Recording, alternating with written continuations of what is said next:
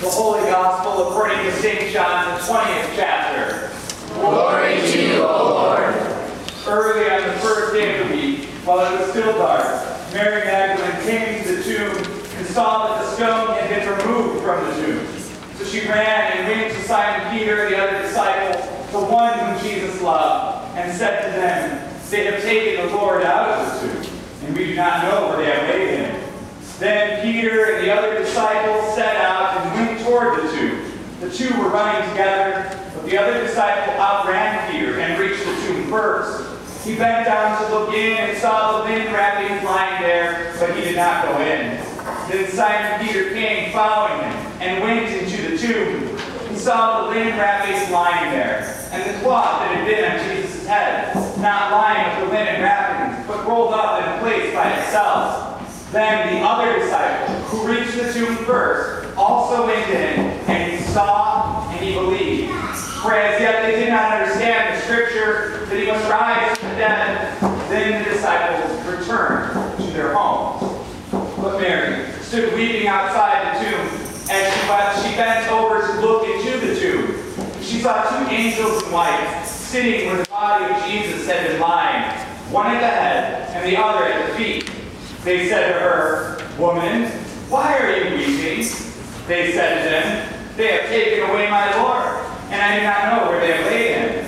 When she had said this, she turned around and saw Jesus standing there. She did not know that it was Jesus. Jesus said to her, "Woman, why are you weeping? Whom are you looking for?" Supposing him to be the gardener, she said to him, "Sir, if you have carried him away, tell me where you have laid him, and I will take him away." Jesus said to her, "Mary." She turned and said to him in Hebrew, "Rabboni," which means teacher. Jesus said to her, "Do not hold on to me, because I have not yet ascended to the Father. But go to my brothers and say to them, I am ascending to my Father and your Father, to my God and your God." Mary Magdalene went and announced to the disciples, "I have seen the Lord." And she told them that he had said these things to her. The Gospel of the Lord. Praise to you, O Christ. Hallelujah. Hallelujah. Christ is risen indeed. Christ is risen indeed. Hallelujah. Very good. To be honest, I'm exhausted. It has been quite a week. And being a pastor during Holy Week is like running a marathon. Not that I would ever do that, but I hear it's very similar. Since we last gathered in this place just last Sunday, I have taken part in, let me make sure I got this right, 6 different worship services. Last Sunday was Palm Sunday, a procession of its own, an ingathering of gifts in support of the future mission and ministry of the church. On Tuesday, Bishop Curry of the Metropolitan Chicago Synod came to share the good news, to affirm our vocational call as pastors, and to bless oil for us to use for anointing on Maundy Thursdays, which gets us to Maundy Thursday, as we gathered to be anointed, to be blessed, to share in the Last Supper, which then led to Good Friday, the last words, which then led to yesterday, a celebration of life, which brings us here to the celebration of resurrected life. I feel like I've been running all week. Does anyone here actually like running, by the way? Yeah, you're all very wrong. That's terrible. But there is a great gospel for you today. John's gospel is fantastic if you love running. Because really, from the get-go, we are running in the gospel here today. Mary, in the pre-dawn light, finds herself at the tomb. The stone rolled away. And as she approaches, she's trying to make sense of the situation. But her first reaction and inclination is to run. And run she does. And as she runs back to tell Simon Peter and the beloved yet unnamed disciple about what she's seen, she forms a truth. Clearly, this is the work of grave robbers. Call up Shaggy and the gang. We got a mystery to solve. She gets back. She shares her truth with them. But the truth is something even greater than that. Her truth is that people are up to no good, but the reality is God is up to something remarkable. She just doesn't see it yet. So she goes and she tells these two disciples, and you know what they do? They run, because why not? Like two children in a parking lot racing to touch the car first. They take off, not really fully even understanding why they're running in the first place. And the foot race is a narrow one as the beloved disciple barely takes home the goal. Then they do something Mary doesn't. They finally dare step inside the tomb. But just like Mary, they don't understand a thing they see. It is baffling to them. They get in though, they saw and they believed, for as yet they did not understand the scripture that he must be risen from the dead. In other words, belief and faith precede understanding. And that's a pretty profound claim, that belief and faith precede understanding. And I know this because I'm a Bears fan, right?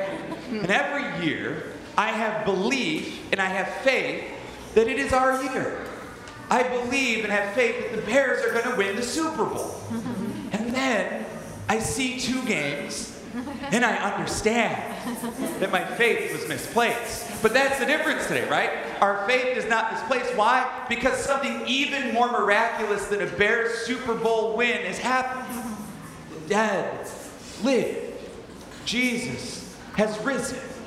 That is a remarkable thing. And they don't even have to understand in order to believe it to be true. And sometimes we are so focused on understanding the truths we believe, we wouldn't recognize them if they were standing right in front of us, which happens to be the case for Mary today. She's so wrapped up in her truth, in her narrative, that grave robbery is the culprit for what she's seeing, that she misses that Jesus is standing right in front of her. She mistakes him for the gardener instead of the rabbi, the Messiah, the good shepherd that he has truly been revealed to be. He is that good shepherd who calls his own sheep by name and leads them out. He goes ahead of them, and the sheep follow him because they hear and know his voice. Jesus calls her, and upon hearing his voice, Mary understands. And suddenly, it all makes sense. It makes sense that the one who has gone before us in death has now come to offer us new and resurrected life. And this is news that needs to travel and travel fast. So Jesus gives his first post-resurrection instructions. He says, don't hold on to me. Don't hold on to me. That is easier said than done. As someone who holds on to the packaging of my Star Wars toys after I open them for display, that's hard to be told to not hold on to something you love. How much harder must it be for someone you love? For your Savior who has come to you? In fact, how hard is it to not hold on to the past and the way that things were? Because of course we love the good old days. But that's the difference about today. Jesus isn't worried about the good old days. He's inviting us to a new reality this day. Resurrected life this day. Something altogether new this day. Jesus is not here to maintain the order of the world, but to turn it upside down. Liberated from sin and death, we are free to go. Because Easter, brothers and sisters in Christ, it's about letting go. It's about letting go of sin, that which separates us in relationship with each other, the cause of the death of our relationships in this life with each other and God. It means letting go of death itself. Because this day, death is no longer a finality, but a formality. And that is a very important distinction for us to understand. So Mary, even still perhaps holding on to just a little bit of her grief, you know what she does? She runs. Because of course she does. She has news to share. Mary races back to the disciples, and she goes. She's the first apostle, and she preaches the first sermon post-resurrection. And the sermon goes like this: I have seen the Lord. This whole week, I've been running to try and make it all come together. Running around trying to find the perfect sermon for this moment. You know what? It was standing in front of me all along. You want to hear it? I have seen the Lord. Hallelujah. Christ is risen. Christ is risen indeed. Hallelujah.